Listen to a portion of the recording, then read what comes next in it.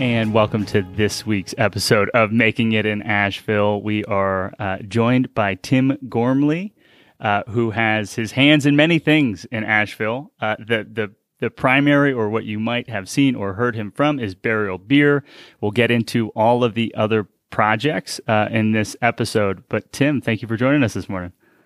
Yeah, man. Thank you so much for having me. It's really exciting. I love what you guys are doing, and as I'm sure we'll get into more as we chat, just like I'm very passionate about the kind of stories that come with just people and businesses and projects and art and all that stuff. So I love that you guys kind of have dedicated yourselves to telling those stories. So it's truly an honor to be a part of it. Oh, wow. Well, I thank you. We appreciate it. And I think that what has me excited about today's episode, not unlike some of our past guests, but it seems like you are doing, I'll say, just a lot.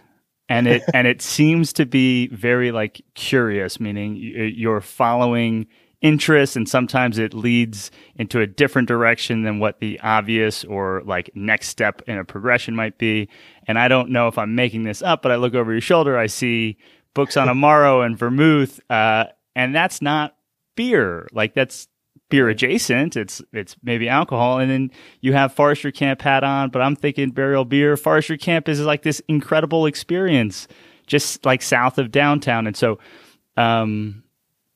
before we get into, I guess, the businesses that you're running and what you're doing here in Asheville, what was like the childhood like of this curious mind that now has a bunch of businesses and makes a ton of at least beverages, but I'm sure other things too. Yeah, sure. Oh man, where to begin?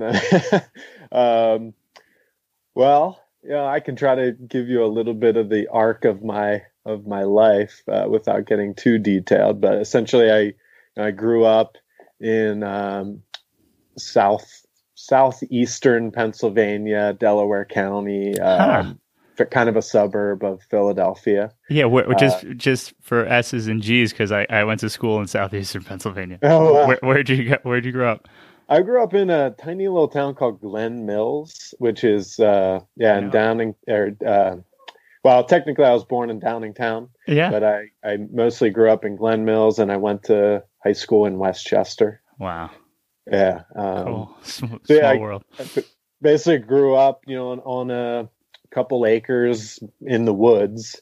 And so, spent a lot of my youth just kind of like exploring the woods, and then got really into, as I grew up, got really into sports, played soccer, really, really seriously.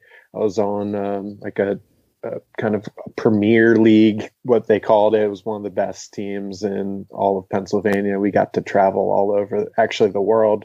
Went to Brazil at one point to play soccer, so that was pretty cool. My dad has had a variety of jobs in his life, but I feel like in my formative years, he was cooking at a French restaurant. So he doesn't really consider himself a chef or anything like that, but definitely grew up with a lot of kind of creativity in the kitchen. Wow. Which I think definitely has, affected me in some subconscious ways. Ended up going to college at Penn State. Spent all 4 years at main campus in State College, Pennsylvania. Yeah. Honestly, I had no idea what I wanted to do when I grew up, Yeah. And so I was always a pretty good student. Math and science was kind of what I was most interested in. So I ended up deciding to go to college, or at least my initial major was electrical engineering. And so I got really, really into music, not so much as a musician. I guess for whatever reason, sports kind of dominated. And so I never really took on an instrument, but just was hugely into music, just as like a listener, and loved kind of, the punk rock DIY scene, was really into metal, very various. I mean, I have a very diverse ear for music, but definitely spent like any chance I got once I got my driver's license, I was driving into Philly to go to shows. And there's a great scene in Philadelphia from music. Have you ever been to the First Unitarian Church in Philly? But it's yes, I've heard of it. I know that all of my friends, most of my Philly friends, are in bands or have been in bands, and that place, they say, was like formative and the most amazing and most important place that they would go for shows. Absolutely. Yeah, I couldn't even tell you the number of shows that I probably went to there, and it was that was pretty kind of critical. So anyway, I guess what I'm getting at is that my thought with this electrical engineering thing was that I could kind of apply some of my interests in math and science to something that could be potentially used in the music field. So my idea was to kind of become like an audio engineer or something like that. As it turned out, in my first couple of years of college, I didn't do a very good job of paying attention to school. And so I didn't have the best grades. And so I kind of reached a point where I needed to pivot a little bit. And at that point, it just kind of made the most sense for me to shift into a business degree. So I ended up graduating with a degree in business logistics, or like supply chain management, which is, it's kind of funny when I think about it, because I often, when people ask me what my degree is in, I almost like answer it with a little bit of embarrassment, even though like I own a business now, and it's certainly helpful. It just, when I was growing up, being in this kind of punk rock scene, like going to school for business felt like and logistics. The last thing I would do. And I think that's notable, because I think even to this day, as a business owner, if it wasn't for my business partners, Doug and Jess, I don't think that I would be nearly as successful, because like, in a lot of ways, I kind of like shy away from the business side of it. And I treat it much more like an outlet for like artistic expression. So I'm very, very thankful to have Doug and Jess in my life, who are just incredible at that kind of running the business side, and like kind of letting me do my thing, but also reining me in at times. And it's a really beautiful kind of yin and yang relationship that we have. But anyway, so I think that's perfect, right? So you, to try and recap and restate, first of all, I think that there's this incredible, I'll call it correlation, but it might be causation, in my own life, of people who grew up loving punk rock and the punk rock scene and like hardcore music are incredibly interesting and do cool things. It's at least in my own experience, I've noticed that. And I'm not sure what it is about it, other than, my attempt is that they saw people just creating a thing, and creating is a good thing to do. It seems to me.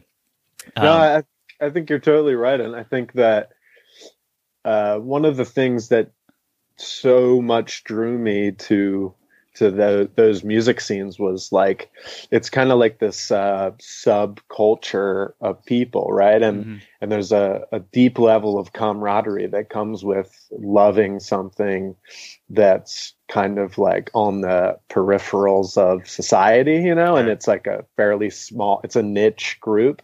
And I think that, I often think about how similar craft beer is to that. I mean, nowadays, craft beer isn't nearly as niche as it was when I first got into it, 20 years ago. But it still is like very much a subculture, and there's so many relationships that come out of you're into craft beer or you make beer. We immediately have something in common that not everyone does have in common, and I think that also relates to Asheville. I feel like part of what drew me to Asheville was that same sort of concept. It's a small little artsy community, and that's it's a beautiful thing. And I feel like even though there's so many, obviously there's a huge diversity of interests and artistic expressions and whatever in Asheville, but I do still feel like there's a lot of camaraderie here of just being like, we've made a conscious decision to live in Asheville, where there's really no industry. Yeah. So why was that? And we have something in common by making that decision.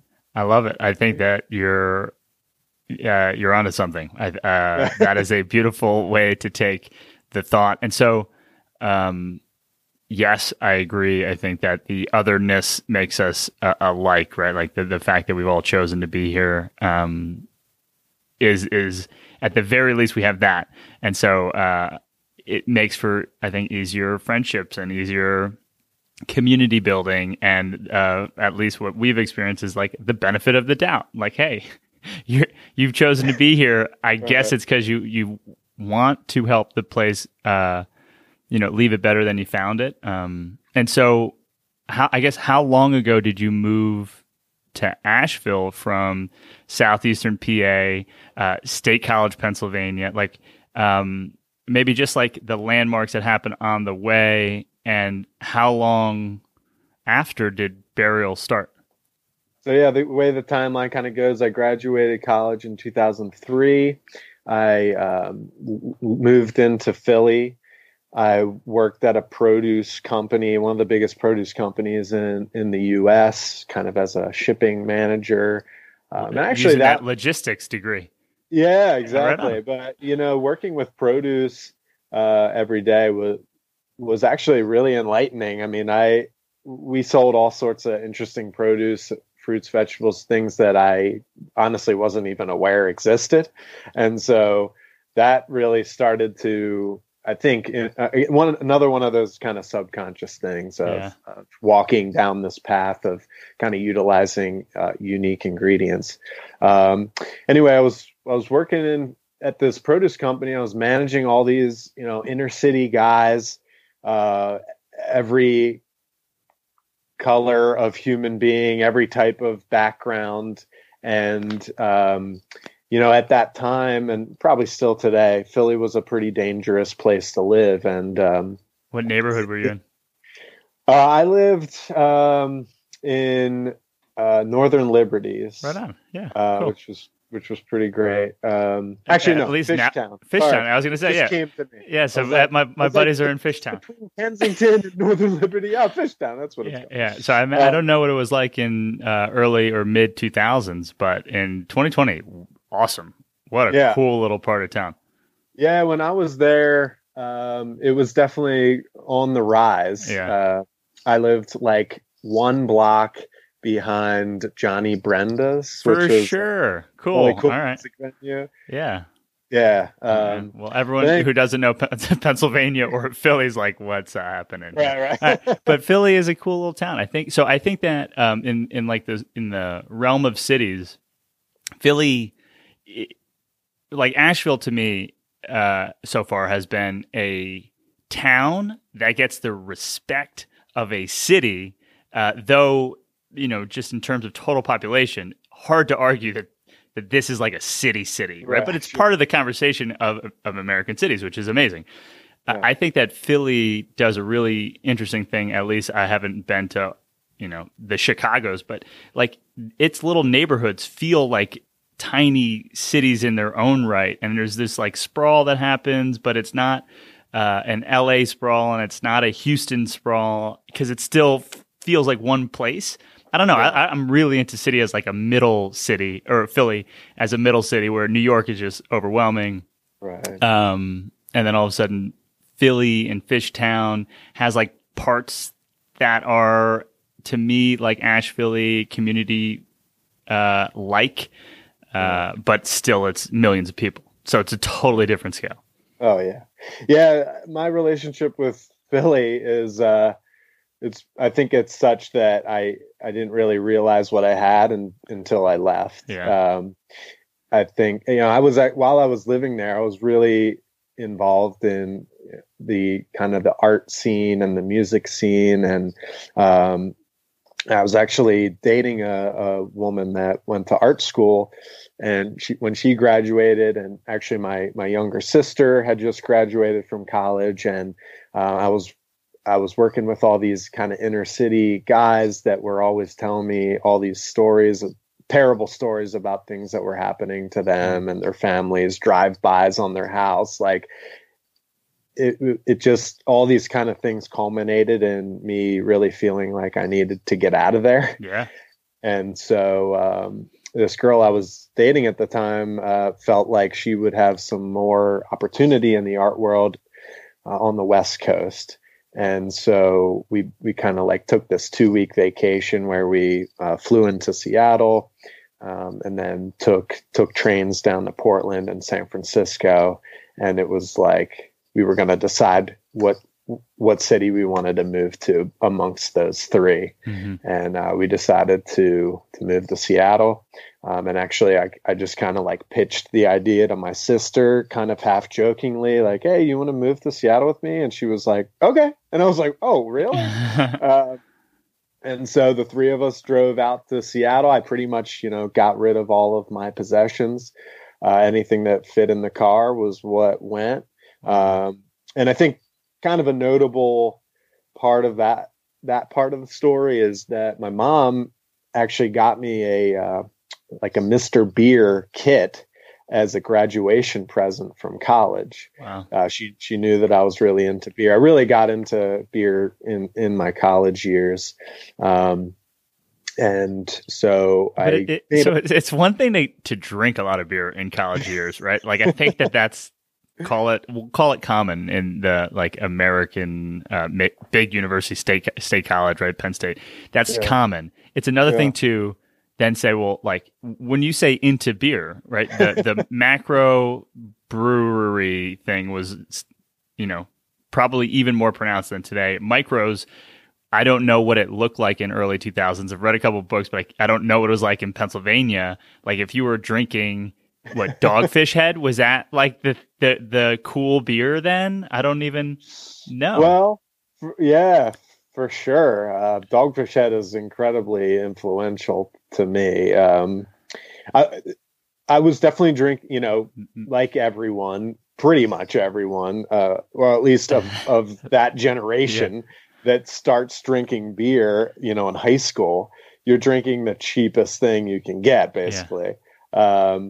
And, I was drinking a lot of like Rolling Rock, which at the time was being made in Latrobe, Pennsylvania. Sure, some Yingling here and there, another classic of Pennsylvania. But when I was in college, there was this little kind of like pool hall thing that had an adjoining kind of bottle shop. Mm-hmm. And I found myself going there once I was 21. And this bottle shop had this kind of like build your own 6-pack sort of thing. Cool. And it was the first time I'd ever seen that in my life. I didn't even know that was a thing. So I just started to like grab these bottles off the shelf that looked interesting, and just found myself, exploring what was out there. And the kind of one of those like common questions that gets asked to a lot of brewers is like, what was your epiphany beer or whatever, the beer you drank that changed everything for you. And for me, it was some of the beers from Samuel Smith, which is from Tadcaster in the UK. And it was probably the Imperial Stout that really kind of blew my mind. And And then that just kind of sent me on a journey of trying lots of different beers. And it's kind of funny to think now, I mean, the world of beer has changed so dramatically since then. I mean, I was just thinking about how there was this thing, I think they called it like the first name club or something like that. But this was basically like this group of American brewers that were basically as famous as could be in the beer world. And it was like people that you could just say their first name in a conversation about craft beer and people would know exactly who you're talking about. Wow. And this was like Adam Avery from Avery Brewing. This was Tommy Arthur from Lost Abbey and Port Brewing. This was Vinny Chilurzo from Russian River. This was Sam Calagione from Dogfish Head, Rob Todd from Allagash. Like these were names that, like, if you were into beer, you knew their names off the top of your head. And now, with, I don't know, 8,000 plus breweries, I can't even keep up at this point. And there's just like, I think there's still maybe a few kind of iconic, like modern day iconic brands out there, but I mean, I felt like at one point I probably had at least heard of like 90% of the breweries in the US. Yeah. And now I haven't heard of, 90% Yeah.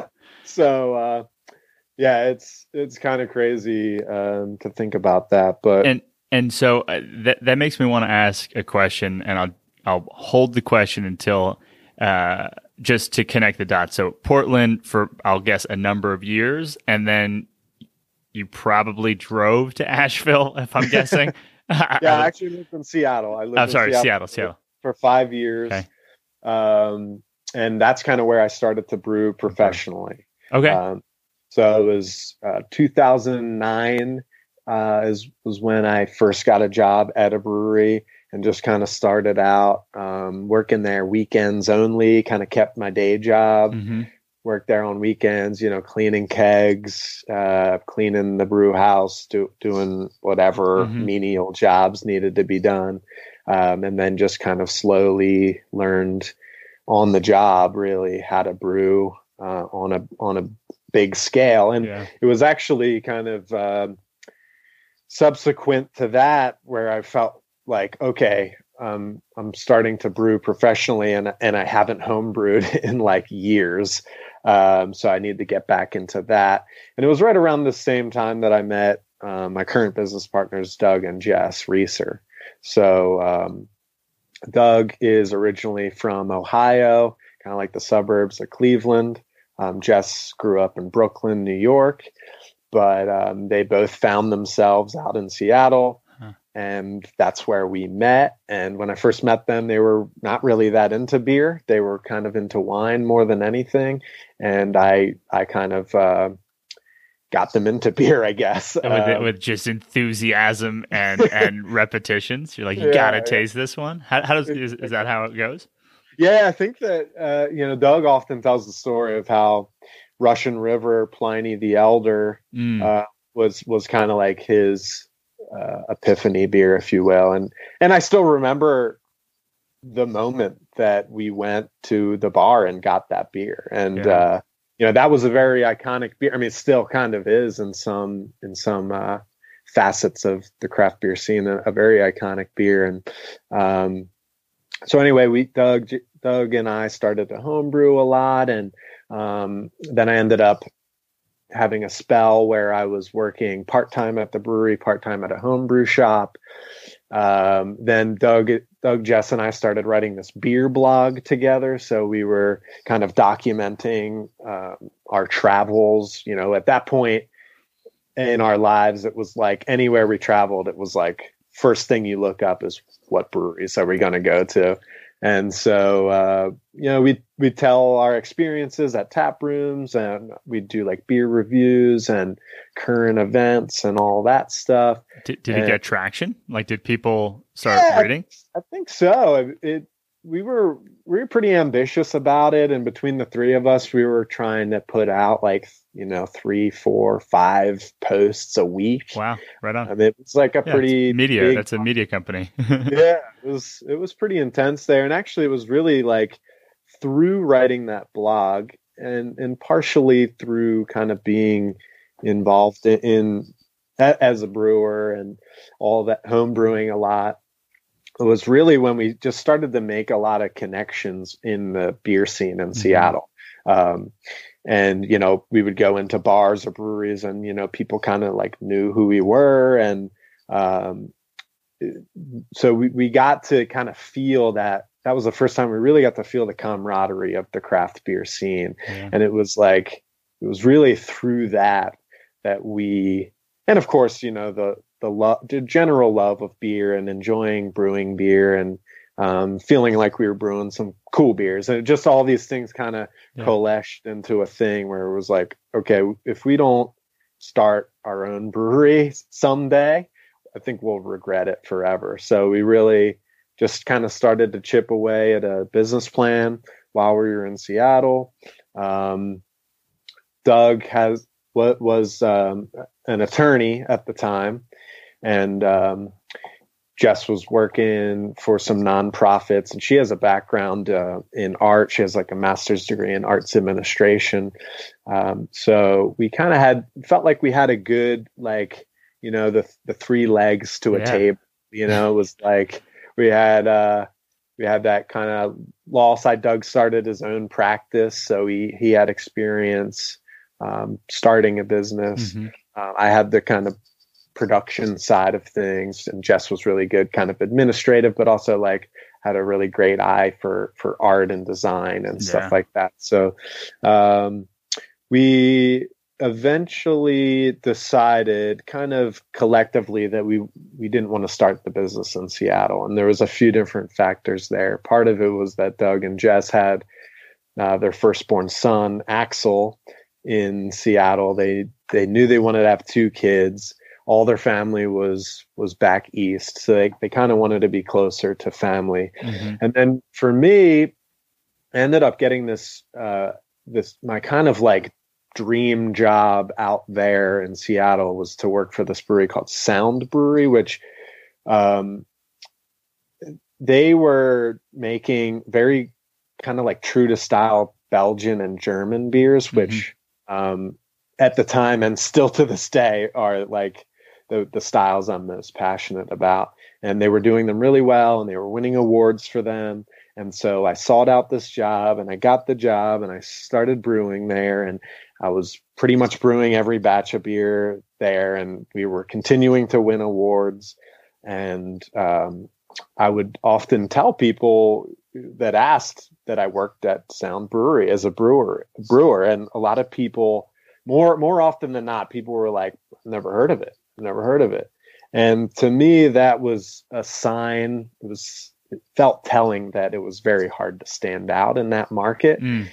Seattle not only has a great scene of its own, but it has access to the whole West Coast, and the West Coast is, at least at that time, was just kind of like mostly dominating the craft beer scene. Sure. So that was kind of it for me.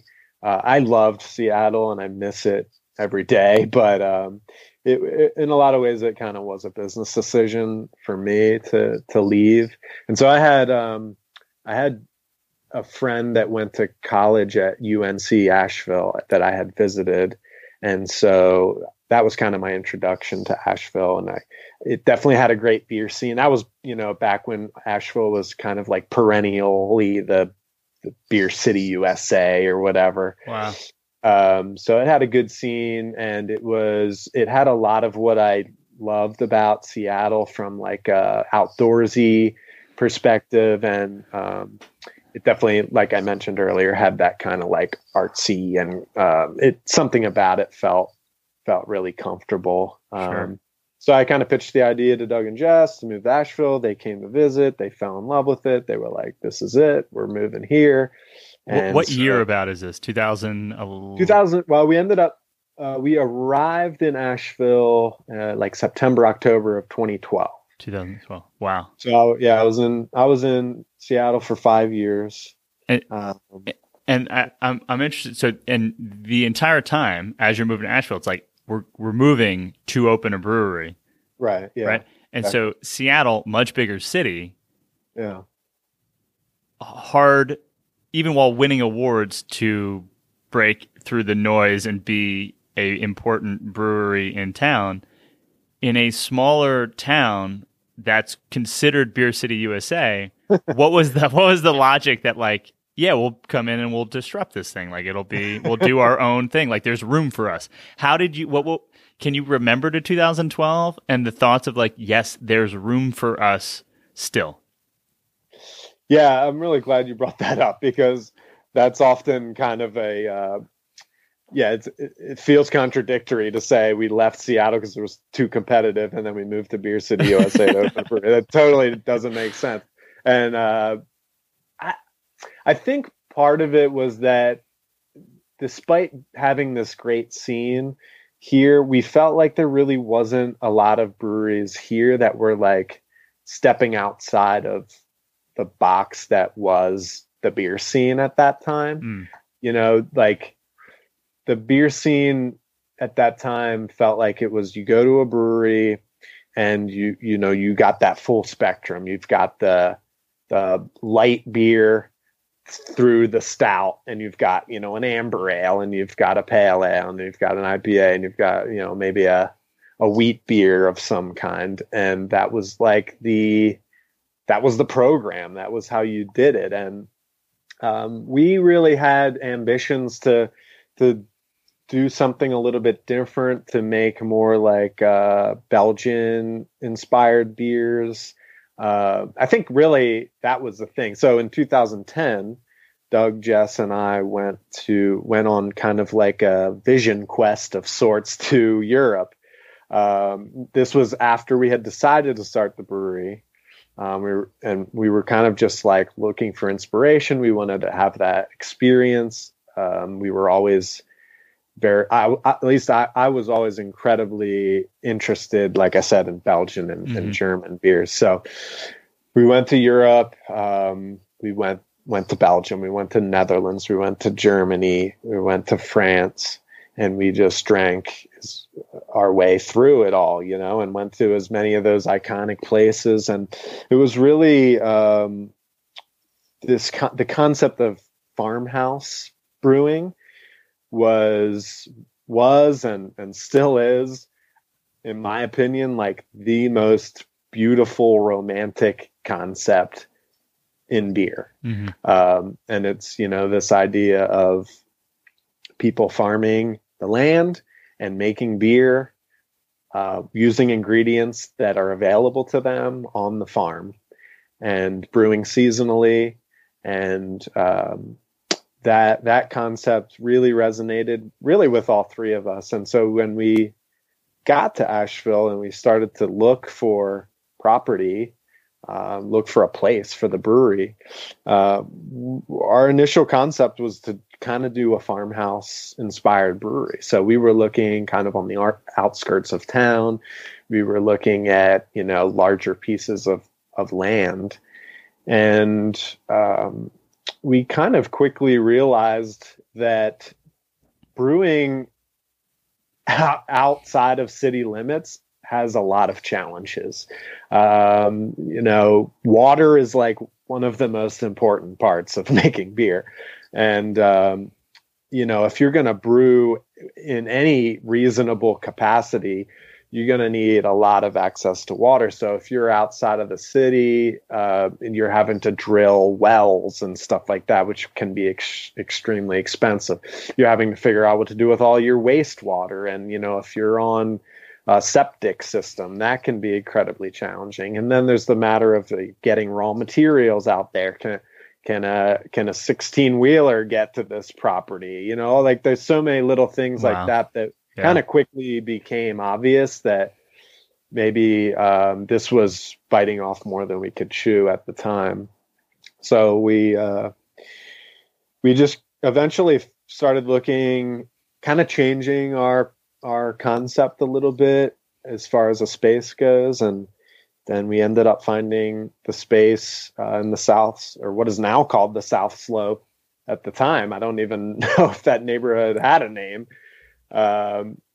But yeah, basically right where our tap room is now, at 40 Collier Avenue. That was the space that we initially found. And actually, we signed the lease. So we were renting it initially. We signed the lease for, the first of the year of 2013. So we're talking, like a matter of months after we arrived to Asheville, we signed a lease. So that was kind of crazy. It happened pretty quickly. And so there's a million questions, because that space is formative for Sarah and I. Like when we first visited Asheville, we walked everywhere on the first trip that we could get to, and we got to places that most people don't walk to. We went all the way down to like the Foundation area and Summit coffee roasters on foot because we're like, well, let's see what this place is about. And so anyway, we put it in park at Burial in South Slope, and just like there was a moment where we looked at each other like, this is a great way to spend a Friday afternoon or a Saturday afternoon. I don't remember the day exactly. And so from 2013, putting signing a paper that says this is a thing, we have to start, like rent is due, to being I'll call it a tourist destination and a local destination, where it's like when people come to town, we go to Burial and South Slope because that's like an incredible representation of like the energy that I think is here. But like there's so much that exists in the brand that is Burial beer to me. I wonder how that process started, right? So now you show up in the South Slope location, and I want to say it's Tom Selleck.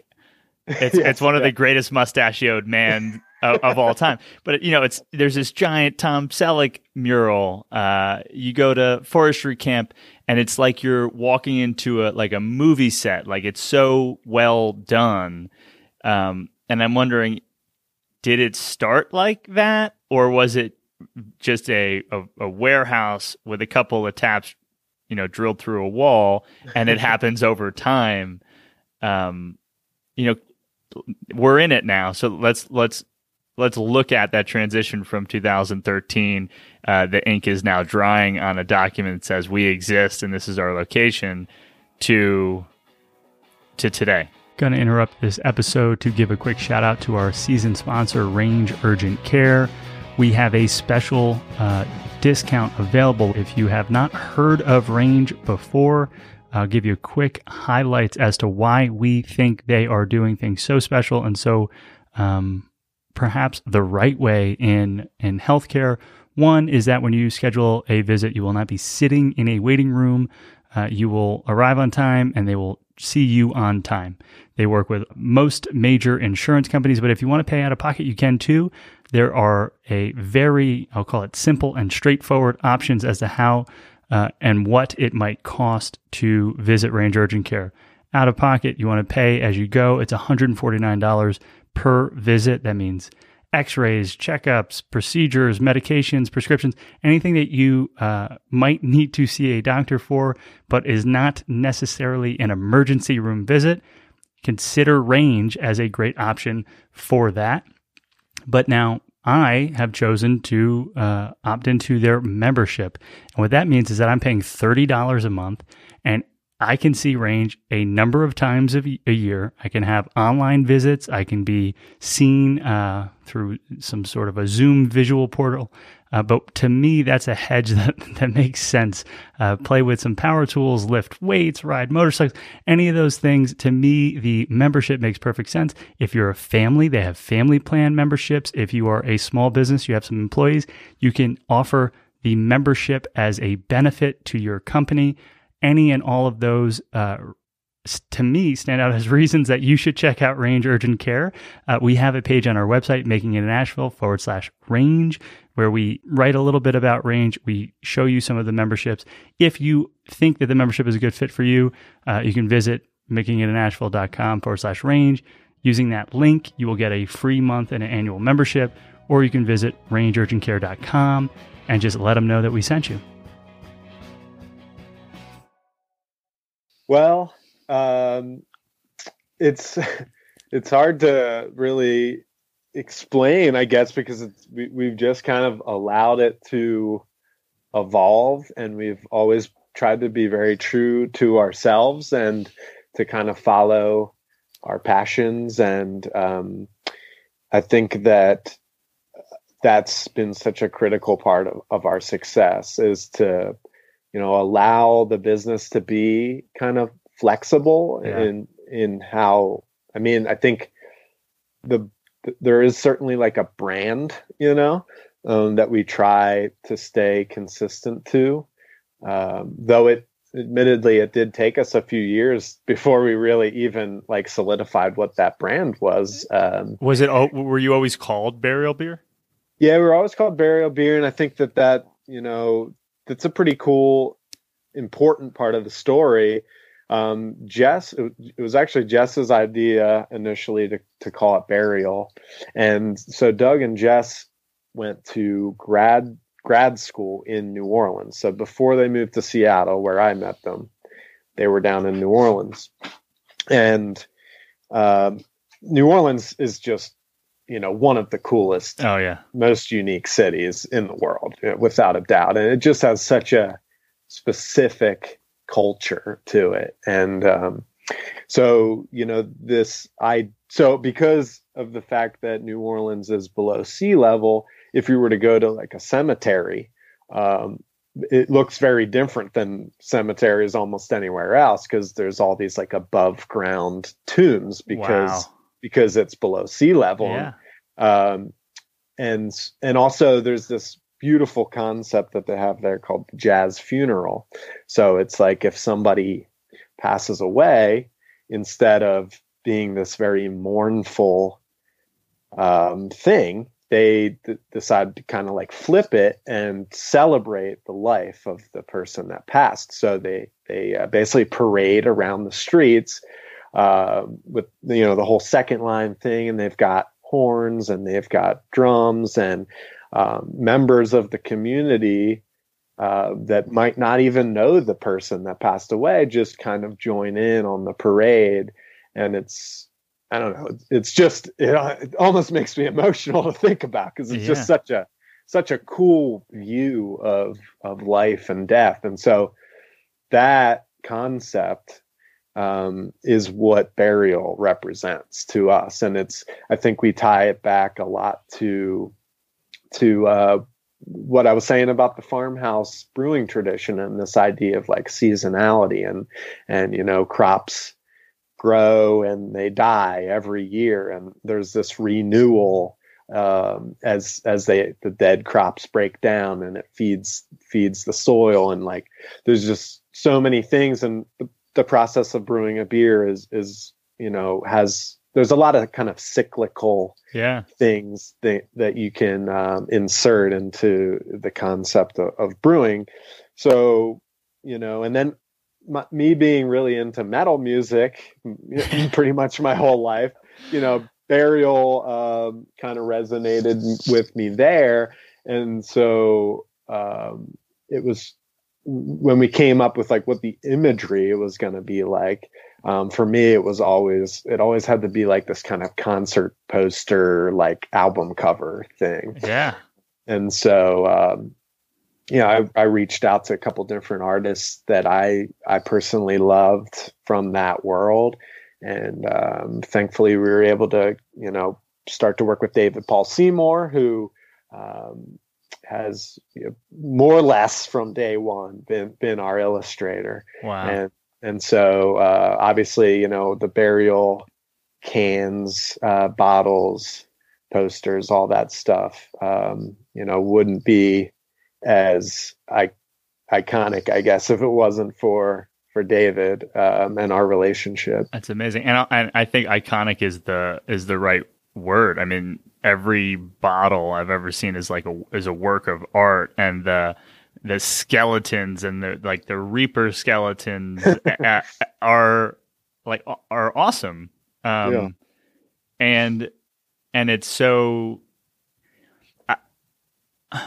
it's hard to put the right words on it, but one of the things that's coming up for me is that I wonder if it's because you did an exceptional job telling me the story of the brand's name and idea, and I wonder if it's because you're able to tell the story of the brand's name and idea that there is such a cohesive look and feel that I've experienced as a consumer. Or if it's because there's such a cohesive look and feel, you're able to tell the story. I don't know if it's the chicken or the egg, but the outcome is the same, is that as a consumer, the story you just told makes a ton of sense and fills in some of the holes, because my mind sees a skeleton playing trumpets at times. And, so there's this celebration energy, while it's morose potentially, and the name points to burial. How fun! Yeah, a lot of our kind of core brands, we developed this concept of the light side and the dark side. Mm-hmm. So our one-off beers, a lot of the beers that you see in 16-ounce cans and bottles and stuff like that don't really utilize that concept, but this was something that was very much a part of who we were when we first started to package beer. And it was basically every can would have two unique illustrations on it, and that was almost unheard of, anyone doing that.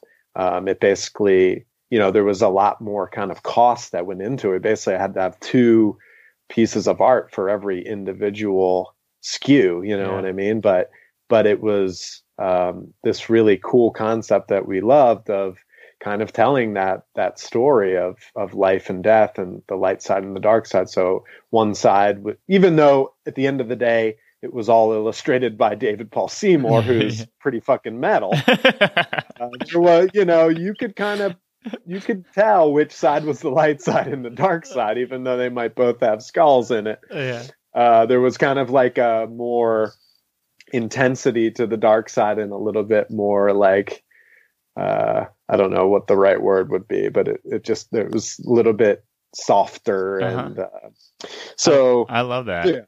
How about with names of beers? What was the first beer you went to market with? Does it have an important name? I feel like beer names are sometimes make or break in it. but maybe it's just as an outsider, and I am a sucker for puns, so I find that beers often are puns are baked right into them, and I tend to love that. But what was the first beer you went to market with?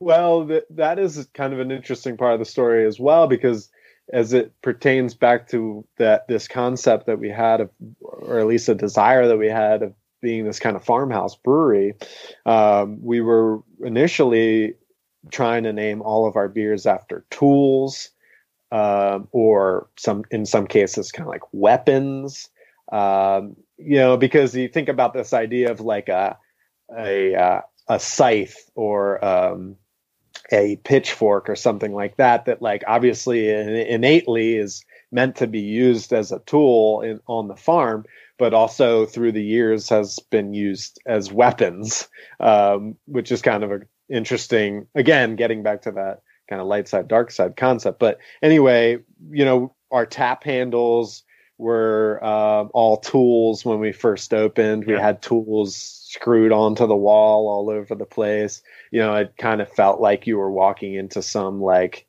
in a scene of a horror movie when Jason is chasing somebody and they end up going into a old barn and there's scythes hanging and you're oh, that scythe's definitely going to kill that person. And that was kind of the feel that it had. And so we tried to name all of our beers after tools, and Scythe was our rye pale ale. Pitchfork was like a kind of an amber saison that we did. Skillet was one of our first beers, even though it's kind of a tool of the kitchen, I guess you could say. Yeah. At some point we had to take some pretty dramatic liberties because we were running out of tools, and our plan had always been to just kind of stay creative, constantly make new beers, not just rely on the same kind of core beers all the time. So we were pretty prolific, and still are, with our brewing of new, unique recipes. So we kind of reached a point where we're like, okay, we have to change our plan as far as how we name these beers. It's just becoming too ridiculous. So, and correct me if I'm wrong, part of the reason why beer names are so unique is perhaps that they have to be, right, to be defensible in some way, or is it, am I looking? You have a lawyer as a partner, so I imagine right. you've thought this through. But is that part of it? Oh, right, you can't have the same name.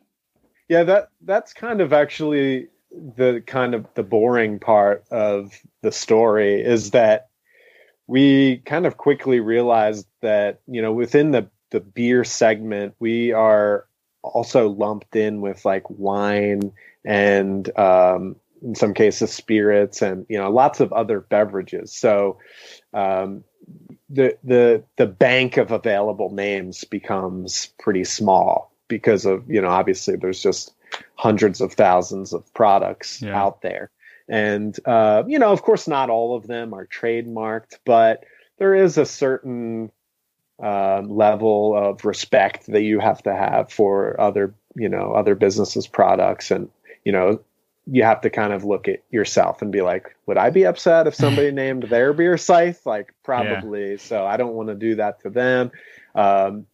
So Doug, in his, lawyer mind, was like, if we create names that are borderline sentences or fragments of a sentence, then it kind of becomes like literally we couldn't, if we wanted to, trademark some of these names. They're like too complicated. Right.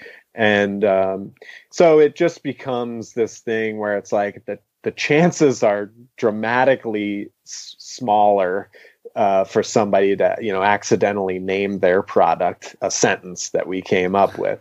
And, another kind of factor that came into play there was Jess and her kind of art background. She's always been very much interested in some of the kind of like Flemish Renaissance art.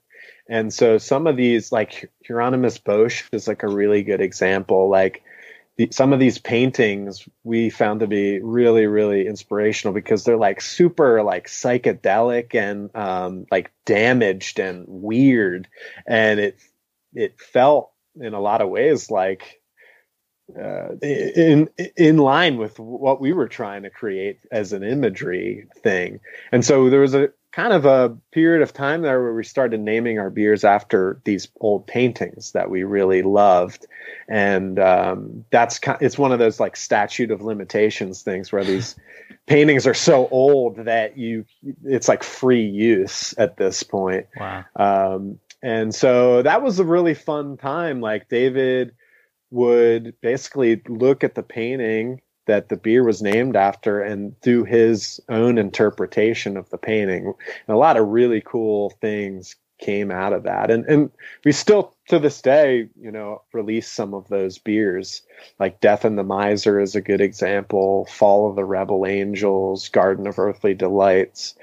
So that kind of led us to the path that we're on right now, of like kind of coming up with names that I guess could sound like they were an old Renaissance painting. Mm-hmm. You know what I mean? And they definitely have like some sort of metalness to them, I guess. But as Doug likes to say, they're very introspective. A lot of the names that Doug comes up with, which at this point is honestly a vast majority of them, he'll tell you that they come from experiences that he's had and challenges and stresses that he's had in his life.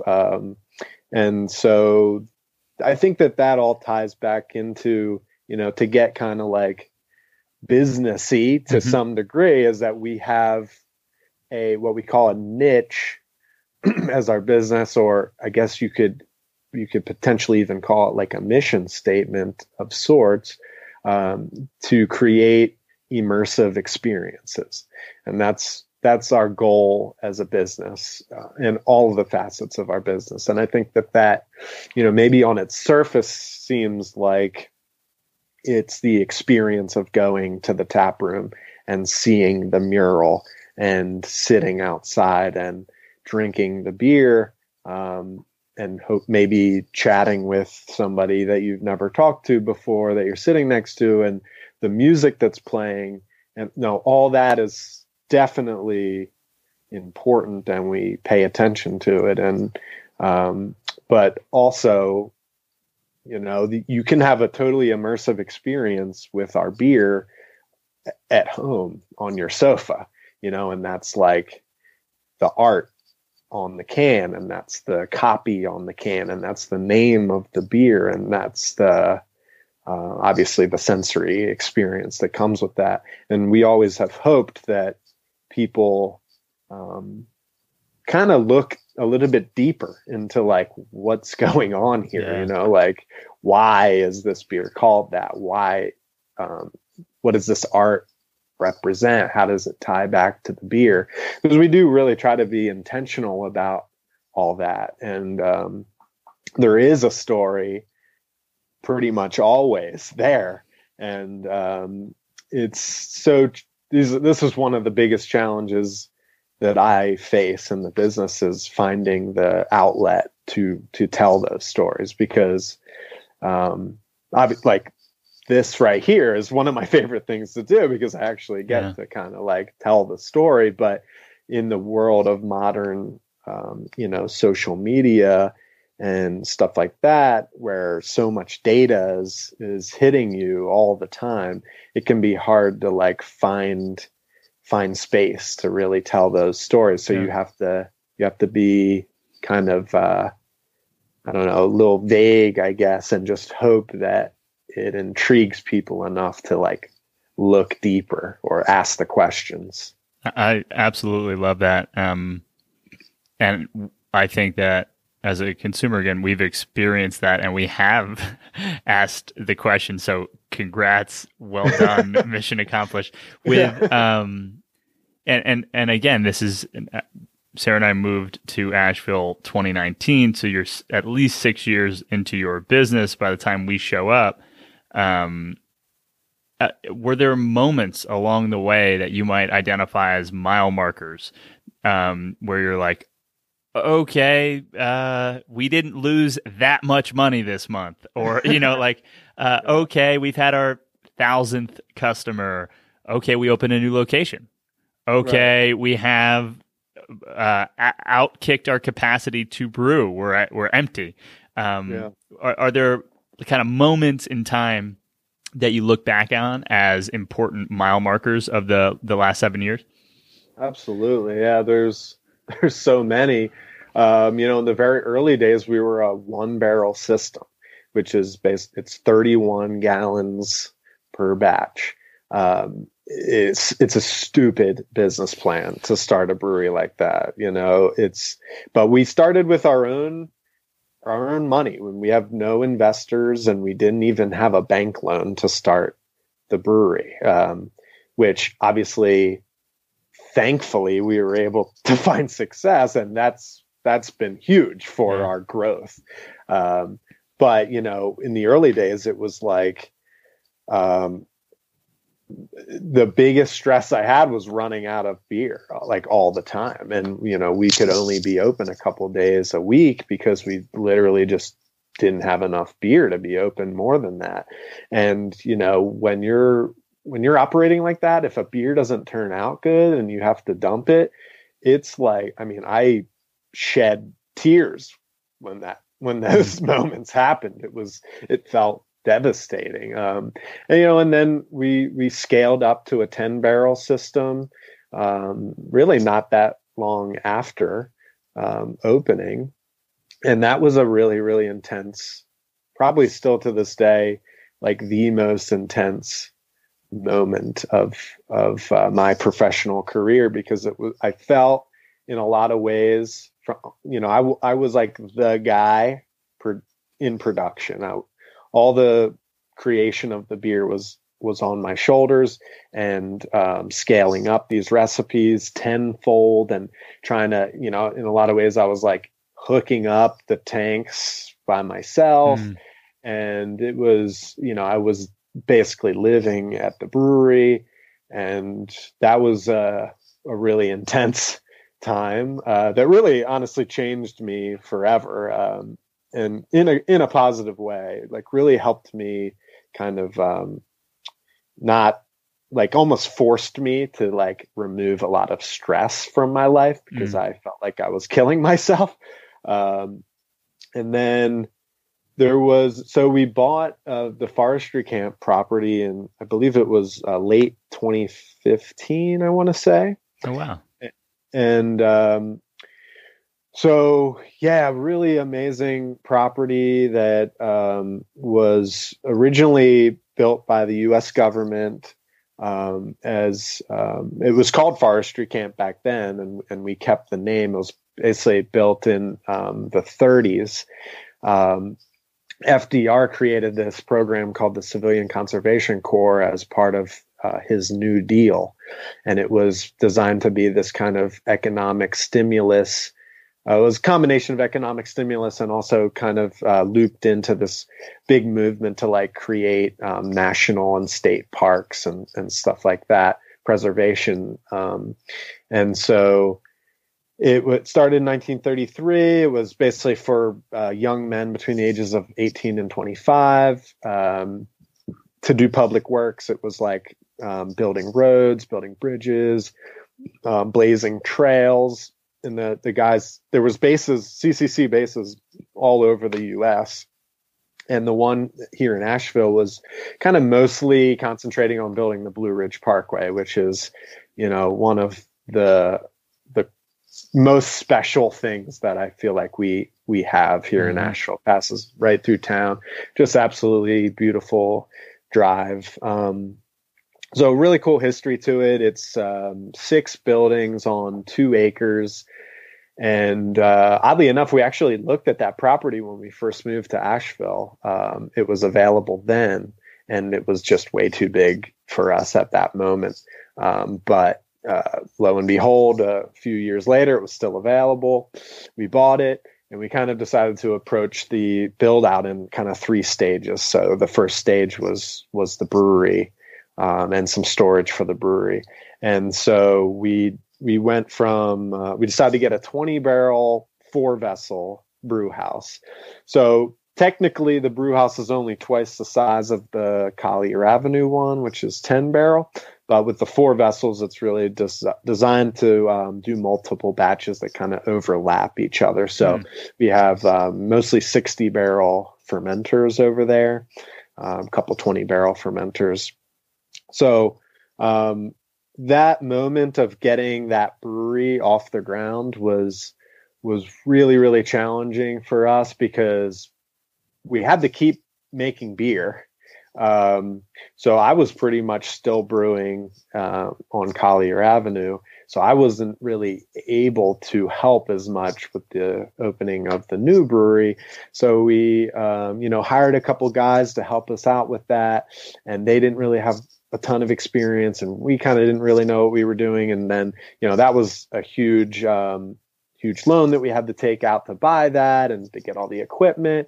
And like that moment was really, really, that was like our first true kind of like financial challenge, where we were operating in the red for a while, and it was like extremely stressful. So that was a moment for sure, a milestone. And then another kind of big one for me. So in very early 2019, we kind of reached the like final stage of the build out of the Forestry camp property, and that was going to be the bar and restaurant. Mm-hmm. And so we had kind of like started the construction, but honestly, no one in our organization was focusing on it. And, we needed like a project manager to like move it forward. And I, in a lot of ways, as it pertains to the tap room on Collier Avenue, I was always like so involved in just production of beer that I kind of felt like in some ways I missed out on being involved in the look and the feel of it. And so this opportunity with Forestry Camp, it was kind of like, we had this absolutely gorgeous historical building. Mm-hmm. And, I felt so inspired by it. And I just had all these ideas in my head of like ways to make it look and feel. But I just felt like I didn't have the bandwidth to like kind of contribute to that and to be brewing every day on top of all the other kind of things that come with owning a business. So I kind of approached Doug and Jess and I said, hey, I feel like one of us needs to focus on this. I feel very inspired. I think that we have the staff now to like take over brewing at Collier, and like, I would love to take this on. And so that was like, I have never even worked in a restaurant, let alone opened a restaurant. I was going out on a limb there, but I think Doug and Jess definitely saw the value in me doing that.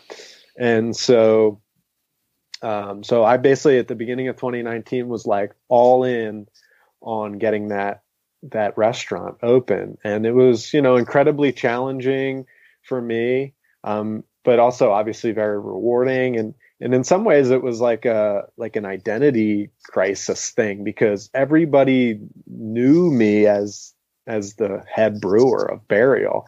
And now I had almost nothing to do with the brewing. And so, it was also a good way for me to kind of show my passion for what we were building. And I hopefully, get a lot of interest in it, at least within the beer community. Mm-hmm. And so we opened the doors late September of 2019. And, that was intensely scary and stressful, and, not really knowing what I was doing and kind of having to lean a lot on like the staff that we hired. And, that was pretty intense. Yeah. And then COVID hit, That's another mile marker, I'm sure. That goes without saying. Our restaurant was, half a year old at best. Yeah. And so that was really difficult for us to, we really hadn't like gotten to a comfortable place by any means with the restaurant. We were still very much like dialing it in and getting the word out about it. So that was extremely deflating for me. And I probably spent the first few months of kind of the COVID era feeling very like having almost no inspiration. Like I felt like I wasn't contributing much at all. I was just like, put me to work. I don't really know what to do. Which was kind of challenging for me. But after doing that for a little while, kind of trying to limp by with the restaurant, we had a few kind of like close calls with COVID. We had a few members of the brew staff that were not feeling really comfortable coming into work every day. And a lot of little shifts ended up happening where essentially I needed to get back into the brewery.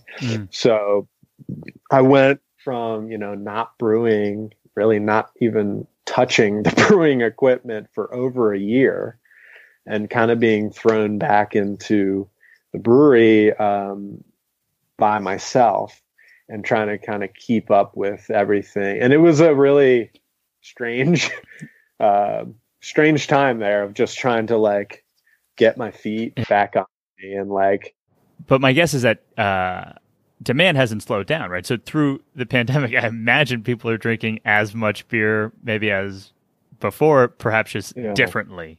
Is that wrong, right? Close? Yeah, I mean, obviously, every business out there had to pivot in different ways, and we were no exception, and we had to change a lot of the way we operated. But,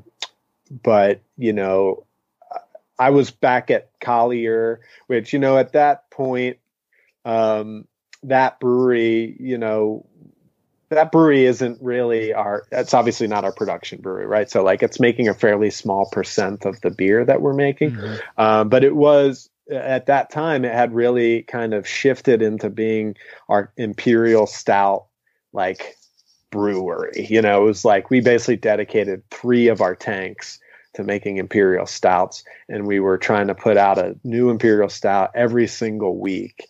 And these are, heavily adjuncted beers that are like 15% ABV, and they're like, amongst the hardest beers to make that we make.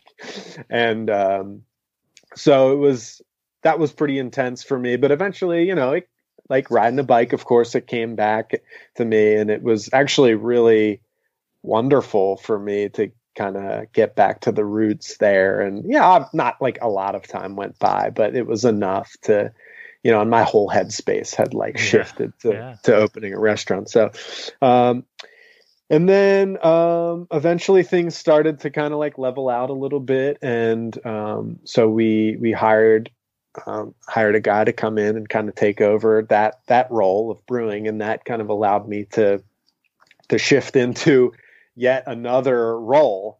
So over the course of the last few years, I've had to really kind of, I've just had so many different roles. And I've also kind of had this role of kind of like the fill-in guy, because I have that brewing background and I know how the brewery and the equipment works. I can always jump back into that. Whereas Doug and Jess, they don't brew commercially, you know what I mean? So they I'm sure that Doug could figure it out. Doug knows beer like the back of his hand, but he's just not it's one thing to be it's one thing to be a car guy. It's another thing to be a mechanic. Right. Like right. You can know that it's however many cylinders, however many horsepower, right, and have it rote. But it's another thing to be able to to know where the plug goes. I'm with you on that. And so your role seems very important, but as I look behind you, I don't see like brewery books. So what I feel like I have a sense of what's coming next. What is this new role? Yeah. Well, kind of the way this story started was there was a period of time after the production brewery started and was making good beer. It was like rolling smoothly. And I was still brewing at the pub, where this was like, it kind of in a lot of ways felt like a flashback to like the beginning days of Burial, where I kind of had like total creative freedom on what I could make. Mm-hmm. I mean, it felt like in a lot of ways, the beer that was brewed there was just kind of filling holes and creating diversity on the tap list. And it could kind of be whatever it wanted to be, whatever I was inspired by. And so this was kind of a interesting path that I ended up walking down that had some positives and some negatives at the end of the day. But I really had always been very fascinated with using kind of botanicals in beer. So another one of those beers that I would call an epiphany beer for me, though it wasn't necessarily the first beer that I discovered, but it was a very critical beer for me was a beer made by Jolly Pumpkin called Baudelaire IO, which is a saison with flowers in it. So it has like hibiscus and chamomile. I'm sure there's some other flowers in it, maybe elderflower. I forget exactly. It's been a while since I've had it, but that beer really kind of blew my mind and like made me think about other contributions to beer that could make it, more complex, that weren't just the standard brewing ingredients. So I started to make a lot of beers with different botanicals, and so that started me walking down this path of just botanical discovery. And so I'd be reading all these herbalism books, and it's kind of weird because I think it's probably a very backwards roundabout way to discover beverages like vermouth and amaro. But I kind of discovered those beverages through wanting to learn more about herbs and botanicals and stuff. So I kind of just started walking down this path of trying to get my hands on as many amaro and vermouth as I could, and trying to like pick them apart as much as I could. Like, what am I tasting? One of the most fascinating parts about these beverages is that there's like a very long standing tradition of secrecy as it surrounds the production of these. So like, you might be able to read the back of the bottle and discover a handful of the botanicals that are in there, but it'll say, 56 botanicals in this, and it's a Dr. Pepper recipe. Right, yeah, with sugar. Right, exactly. So, I think this concept kind of scratched that itch that I've so long had about some of these more like avant-garde musicians that I've loved. Some like ambient or drone albums that are maybe sometimes produced with like synthesizers or sometimes with a laptop, but like when you listen to them, you don't innately know how it was created. It's not like you're like, I hear a guitar, bass, drums, and a saxophone. Like, that makes sense. It's so much more like otherworldly than that. So you have to really dig and to try to figure out like how this was made, like what the process was, what strange instruments were utilized. And so I kind of like secretly love that secrecy part of these, because you really have to like dig deep to get any sort of insight. And then you also have to rely on your own palate a lot. And the more you get your hands on botanicals and actually like play around with them and, like steep them in hot water or a grain spirit or whatever, you start to, okay, like this is what this smells like. I actually recognize that from this Fernet I had. Like, oh shit, like there's constantly these moments of like, okay, things are starting to line up for me here. Sure. And that just, it's funny because it's like pretty much the stark opposite of beer, because, and don't get me wrong, like I said before, the camaraderie and the sharing and the relationships of beer is what drew me to it in the first place, and is one of the most beautiful parts of it. But it's interesting because when you're a brewer, you can reach out to almost any brewer and be like, hey, could you give me some insight on like how you made that happen? And like, it's quite rare that they'll be like, nah, I'm sorry, that's proprietary information, like, yeah, man, of course, like this is exactly what we did. And so that's super cool. And I think that if it wasn't for that, the overall quality of beer wouldn't be where it is. Yeah. But at the same time, that sort of like concept does tend to lead to a place where like a lot of people's beers start to taste the same. Heard. Yeah. You know, because everyone's kind of doing, okay, like this way of making a hazy IPA is super successful. We should do that, you know? And whereas if you're trying to make a vermouth and you really don't have much of a starting place, you're more inclined to produce a very unique individual product because it's your own journey. It's your own kind of trial and error. Yeah. And I love that about it. So, to get back to visuals. Yeah. Visuals. So Visuals is a brand that we created that has morphed quite a bit since the beginning idea. So Visuals came about, it was a thing that Doug and I wanted to create as a means to kind of like get back to the roots of why we fell in love with beer in the first place. So this is just, I'm incredibly proud of what Burial is and has become. And I think that it's constantly very creative and different.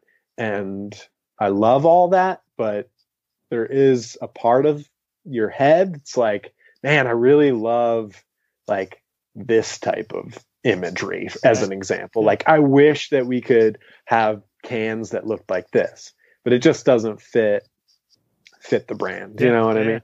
And so, and then there's also that idea of like the business gets to be big enough where you have, a lot of employees to look out for, and it just becomes really complicated where you can't necessarily make decisions based off of whim or, personal enjoyment. It becomes much bigger than that. So this Visuals brand was like, let's keep it niche. Let's, make fun little like single barrel beer projects. We can put beers that just don't really feel like they fit into the Burial lineup over there. We can have different labels. You know what? Let's make the labels like in-house so that we have much more freedom over it. And it kind of, in a lot of ways, initially felt like it was getting back to the homebrew days. It was like small batch, do whatever inspires you in the moment, make a label yourself, and put it out into the world. And we kind of quickly found that Burial, Forestry Camp, all these things we have going on, didn't allow us much freedom or time to actually do this like pet project of ours. So it kind of like sat on the back burner for a little while. There was, months, if not a year plus that went by where we didn't make a Visuals beer. And so, we also had this concept initially that we wanted it to be a special Forestry Camp only line. Okay. So we envisioned this thing where people go into Forestry Camp, they look at the beer list, they see Visuals on there, and they're like, oh, I don't even know what that is. Or like, oh yeah, I've heard of that. I kind of forgot about that. Like, we should totally get that. And you kind of feel like you are like in on the secret, you know what I mean? Yeah. And I think a lot of that stuff just didn't really play out quite like we thought it would. So then we got a license to make wine because a lot of factors went into it. Like I said, when I first met Doug and Jess, they were really, and like they never really weren't wine people. And actually, Doug kind of was reinvigorated with his passion for wine not that long ago, and he's like amongst the most knowledgeable people I've ever met in my life about wine, which is amazing. So we decided we wanted to start making wine. And another kind of factor that played into that was that we started to go to hop selection every year with this concept where during hop harvest, you go out to the Northwest, you get your hands and your nose on the hops, and you pick the ones you like the best. And those are the ones you contract, and they send them back to to you for the rest of the year. And so we realized that a lot of the grapes that we were interested in for wine were coming out of like Oregon and Northern California and some in Washington. So we were like, wonder if we could loop all this together where we're out there selecting hops. It's the same harvest season as grapes. We can buy some grapes and, help with the harvest and ship them back. So we started making wine. We didn't really know how it was going to fit into the greater Burial brand. And so then since we were making wine, I was like, well, I got to make vermouth, Sure. Such a great opportunity. And then also in North Carolina, a wine license also allows you to make cider. And we were like, well, we are fortunate enough to live in an area of the country where we've got some pretty great apples. So we can start dabbling in making cider. So eventually the Visuals brand, we kind of were like, okay, Burial can be the beer brand, you know what I mean? Let's just kind of shift Visuals into being this wine and cider and vermouth and possibly other non-beer beverages that we want to make in the future. So now, once I got out of the brewery, post COVID or like amidst COVID, got out of the brewery, my role kind of shifted into what, my title now is Director of Development. And it's kind of this idea of developing new products, but also developing relationships, which has always been really important to us. And we've really tried to put a lot of effort into developing relationships outside of the beer community, other makers and, growers or what have you. So, but that my kind of main focus right now is Visuals. And so we got a bunch of grapes in a couple months ago. From this year, we got them from Mendocino, so in California. And we got a wine press and bought a bunch of new neutral oak barrels. And so we've been making. Holy moly! We have made wine. We have several different products in the works. We actually just released our Nouveau wine. Yesterday. Wow! So we could go to Forestry Camp, buy some Visuals. Yeah. Wine? So we actually had at our at both Forestry Camp and at the Burial Tap Room, we have 2 wines that were from the previous harvest year that are available. Also 2 vermouths, a sweet and a dry vermouth. So we have 4 products. Holy moly! That are currently available. If you ask for them at either location, they have them for you. And then the Nouveau wine is just really cool kind of concept of basically putting out an extremely young wine. So this is 2020 vintage. Yeah. We're literally talking like, 2 months since we got the grapes in, and it's in a bottle. So it's, not barrel aged at all. And you don't have that tannin structure from the wood. So it's just like really lush and fruity. And it's a really cool kind of like insight. As I've been saying, it's like insight into what this harvest year is like. I feel like that's a marketer's creation. Like, how do we get this? How do we sell something immediately? Right. Nouveau wine is a nouveau rage, I suspect, but that's awesome. Now knowing that this is a thing, I knew that it was a work in progress. I didn't know where we stood on the timeline, and I'll call it my own lack of doing homework. But I want to attempt to transition from history to future. So we're nearing the end of 2020. I don't know exactly when this episode's going to come out. It might be early 2021, like early days of next year, knowing that we've just lived through a year that is absolutely unheard of. And I guess it's always been true that you can't be sure what the future holds. what is in store across the three brands and business verticals. I know that as director of development, visuals is core. What should we expect from visuals early 2021?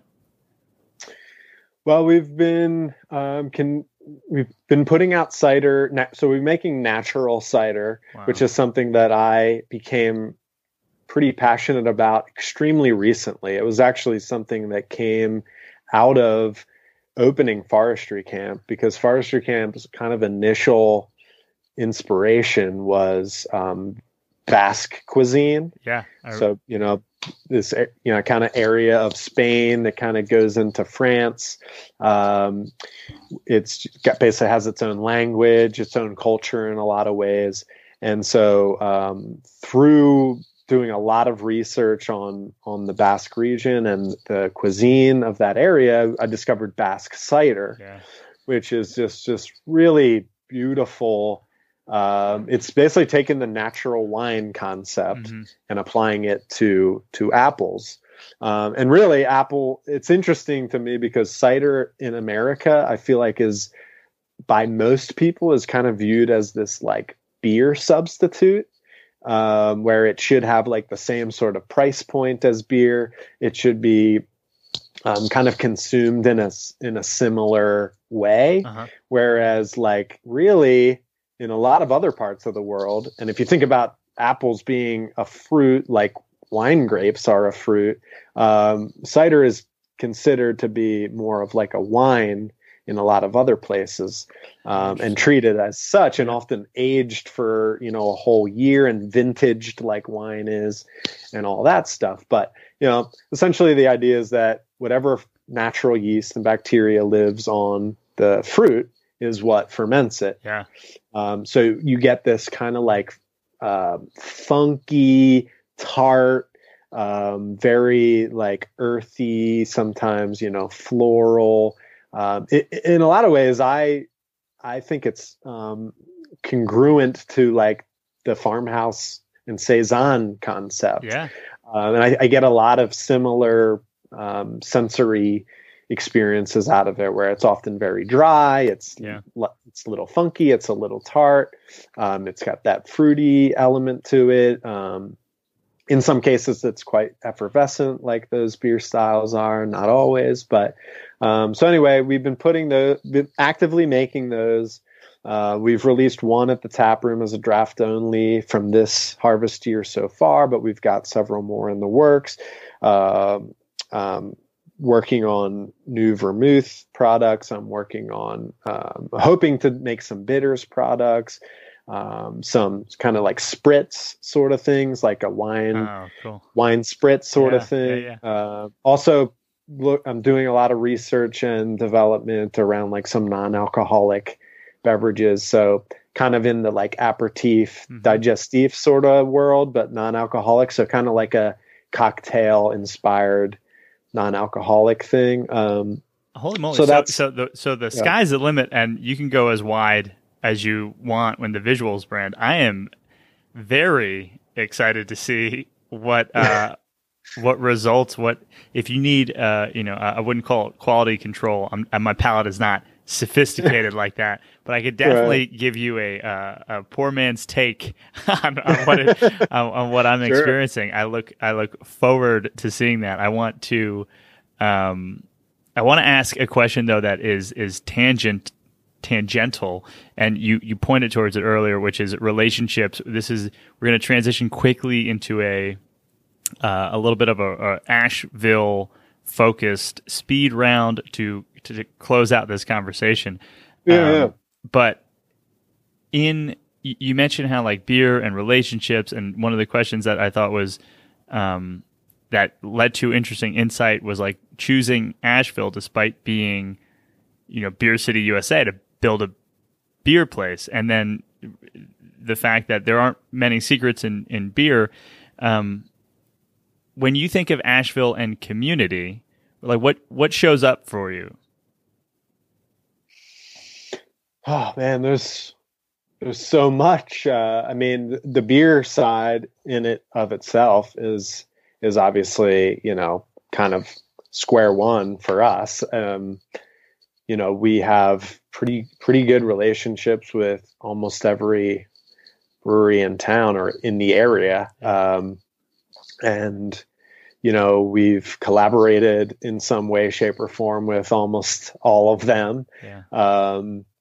And one of the coolest parts about the Asheville community is like, we can always kind of lean on each other, and people are always very happy to help. So obviously, like I mentioned, information is a good example of that. But like, say you were shorted a bag of, oats, and you really need oats for tomorrow's brew.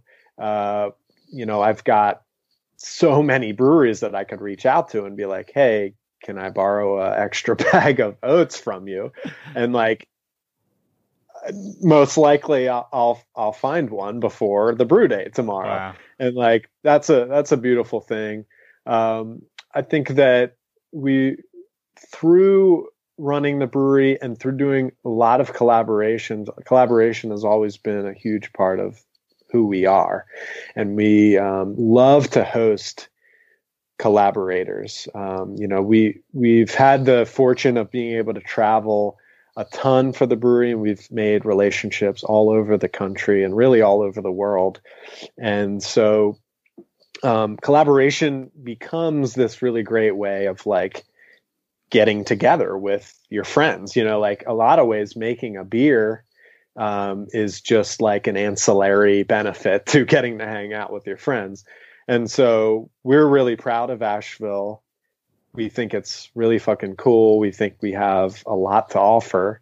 It's a beautiful place. And so we love to host collaborators and bring them into Asheville and like just really take care of them. And kind of through doing that, through the years, we've developed a lot of great relationships with restaurant owners and bar owners and other businesses. And so there's a lot of camaraderie there as well. And, it's just, we've made attempts to expand our kind of collaborative spirit to things outside of beer that maybe don't make any sense on the surface to collaborate with a brewery, but like things like the Asheville Art Museum or the Asheville Symphony, or, French Broad Chocolates is, maybe not too far of a stretch. We have a pretty cool relationship with Harvest Records, where we like play all vinyl at Forestry camp. So we kind of worked a deal with them. And a lot of times when collaborators come into town, we'll take them to Harvest Records and we'll be like, hey, I'll buy you, or like, I'll pay for a record, you pick it out, and it'll be your contribution to the vinyl library at Forestry camp. So like every time we play that record, that's kind of like your imprint on it. Lots of little things like that. We just worked with Al Bakery just this past week. Susanna and the crew made a bunch of pastries, croissants that we actually added to a beer. Wow. And lots of little things like that, and then also like the whole vendor, for lack of a better word, side of things, especially as we've started a restaurant, has been huge. So like Forestry Camp's whole like philosophy is very much about like supporting other local makers, growers. We have this whole animal program where we get in, obviously like whole chickens and fish, but whole pigs, like quarter or half cows, and we butcher them all ourselves. And so we're getting all these products from local-ish, at least, in the Carolinas, or even like seafood.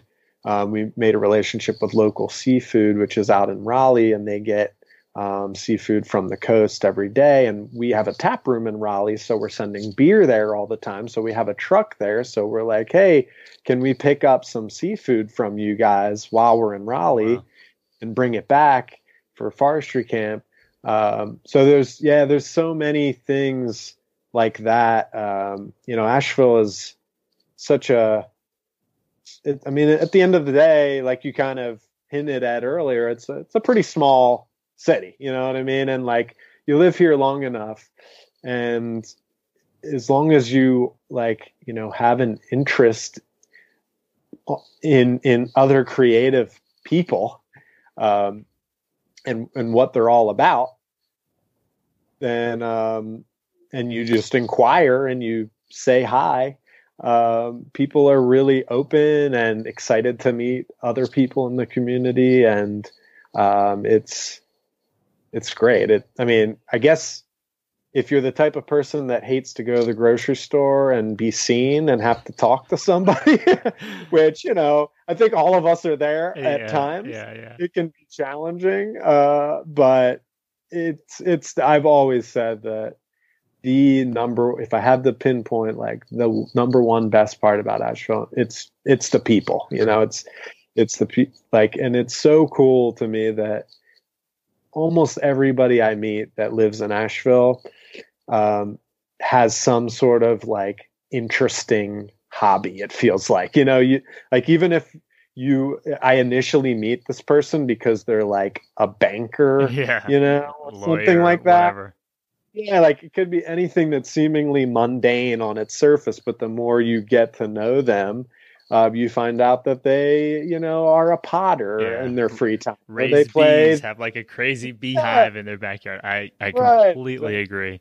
That is, and what I've found, Sarah and I have found, is that if you show curiosity and like genuine interest, there is a very warm welcoming that almost everyone will provide to say like, yeah, come check out my thing.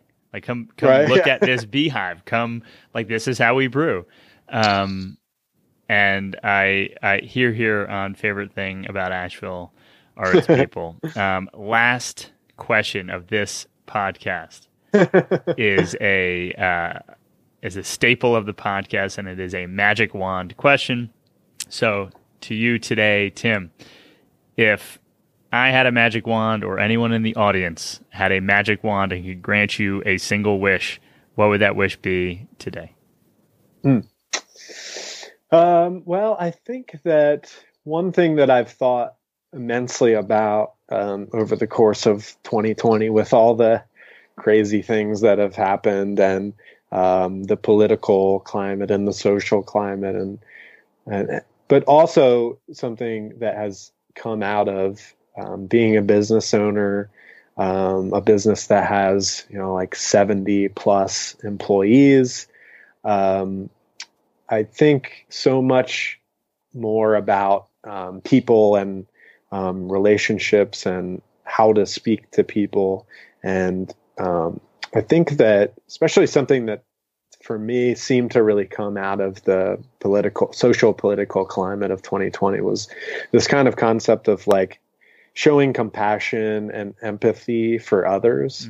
I feel like, so I guess I would use the magic wand to instill a certain level of passion, or compassion, I should say, and empathy to everyone, and to kind of just stop feeling so inclusive about, who you care about and who you think matters. And I think to some people that is a pretty small bubble. And I think a lot of people don't really consider the challenges of other people outside of their bubble, and that not everyone thinks like you, and not everyone has the opportunities that you have. Mm-hmm. And I think if everybody were to, it's such a classic concept of putting yourself in other people's shoes. And I think if people did that more often and really thought, hey, even though I don't know that person whatsoever, what can I garner from what concept can I get out of like what they're dealing with, and can I have some understanding and some empathy for their position. So I love that. And that is as close to my answer these days as possible. And I think the issue most people, when they attempt to hop in the other person's shoes, it's like a single moment in time. Well, if I were them, I wouldn't have done that thing. I wouldn't have said that thing, but that forgets the entire lived experience of that person, and it omits the difference between yours and theirs. And so, like, no, that if you were them, you would do exactly the thing because they've experienced exactly what they've experienced, and it's different than yours. What a crazy opportunity it would be to really spend time in that level of like awareness of the other, and I think it's a very astute request from the universe and community at large. It's one of those things that I so often wish that aliens would attack Earth. So there's a single enemy. So that Earth is like on the same team for once. You know what I mean? Yeah. And I think that would change everything for the way that we operate and the way that we deal with each other. I think that you are right. I don't want aliens to exist. I just want that outcome. Or at least aliens can exist. Don't attack us, aliens, if you're listening.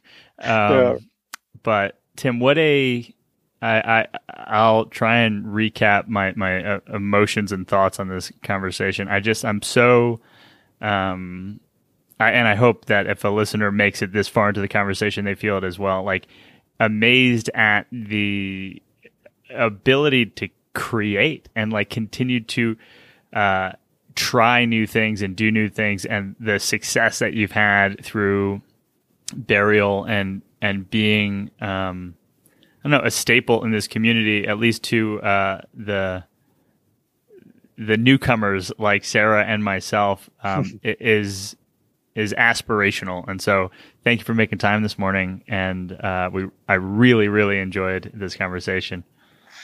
Yeah, so did I, man. It was awesome. Like I said at the beginning, I'm thankful that you guys do this and, take so much time and put so much effort forth to tell people's stories. And obviously it's fun. It's fun, I guess, to talk about myself as much as it's kind of awkward, but like, it's been amazing to get to listen to a lot of the, the backlog of podcasts that you guys have done. You've talked to so many cool people, and I also want to thank you for having my wife. I know. On. So I can't believe I was trying to find a spot the whole time. This is the first time that the same last name has shown up in multiple episodes, and it's been a privilege. You guys are really exceptional. Sarah and I, romantically aspire to be as cool as you two one day, and to see your farm and your chickens. I think you're there for sure. But I appreciate that. That's kind of you. And I kind of imagined that we'd talk a little bit more about, maybe some things that inspire me. And I would definitely be remiss to not mention how much Annalise, my wife, inspires me all the time. She's incredibly passionate and creative about what she does, and she definitely doesn't get as much credit as she deserves of ideas that she tosses my way that end up coming to fruition at Burial. I love it. Her episode, I am not as good at episode numbers as Sarah, but late 60s, early 70s on the Making It in Nashville podcast, Spoon and Hook, Annalise Gormley episode was absolutely fantastic. This one was as well. And so as a final question, how might people find you on the World Wide Web if they wanted to support, reach out, follow along? Yeah, sure. I guess like most people, Instagram is kind of what we're using most to promote our businesses. So we're just at Burial Beer, at Forestry Camp, at Drink Visuals. We also have Burial DTR, which is our Raleigh tap room for Burial. It's, burialbeer.com. It's forestrycamp.com. It's drinkvisuals.com. We have so many things. That was the best. That was the best rundown of links. We'll have them all in the show notes page on this episode. But awesome. Most people are like, I think we have a website. So that was a wonderful job gathering all of those links and remembering them off the top of your head. Tim, thank you so much again for your time this morning. Yeah, happy to be part of it. Thank you.